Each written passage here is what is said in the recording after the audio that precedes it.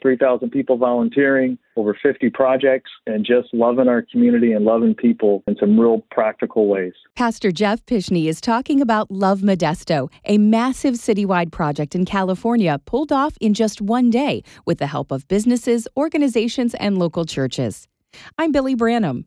Pastor Jeff shares the many ways people got involved in the more than 50 projects around the city. There were these teacher encouragement projects where they would create these banners or these posters or these pens with these flowers on it and to give to teachers and say, listen, teachers, thank you for all that you're doing right now. This is a tough, tough time. Teachers have been absolutely amazing. There was a retirement home, which we couldn't be inside the retirement home, but outside the retirement home in a distance way. They did a lot of encouragement projects and games and things like that with the residents of the retirement home, delivering food and groceries and things like that. You name it. There was something for everyone. No matter how old you are, young you are, able, disabled, everyone got involved to love our community. This year, the event had to be postponed due to COVID. Precautions were used to keep everyone safe and healthy, and the event ended up being a morale boost. It was a special, special day. It was something that our community needed. Not only was it great for the community, but Pastor Jeff says volunteers got something out of the experience as well. Volunteerism, I think, is some of the best therapy.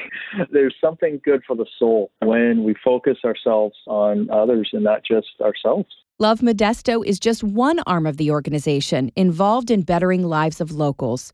Love Our Schools is another project with grassroots. There was a couple principals that came to me about 10 years ago and said, hey, thank you for helping us clean our alleyways and plant flowers and paint murals and all that. But you know what we really need more than anything else? We need more positive adult role models. Our students need that. He explains why this project is so important. So it's like a village. Like the school is like the center of the village in every community, every neighborhood.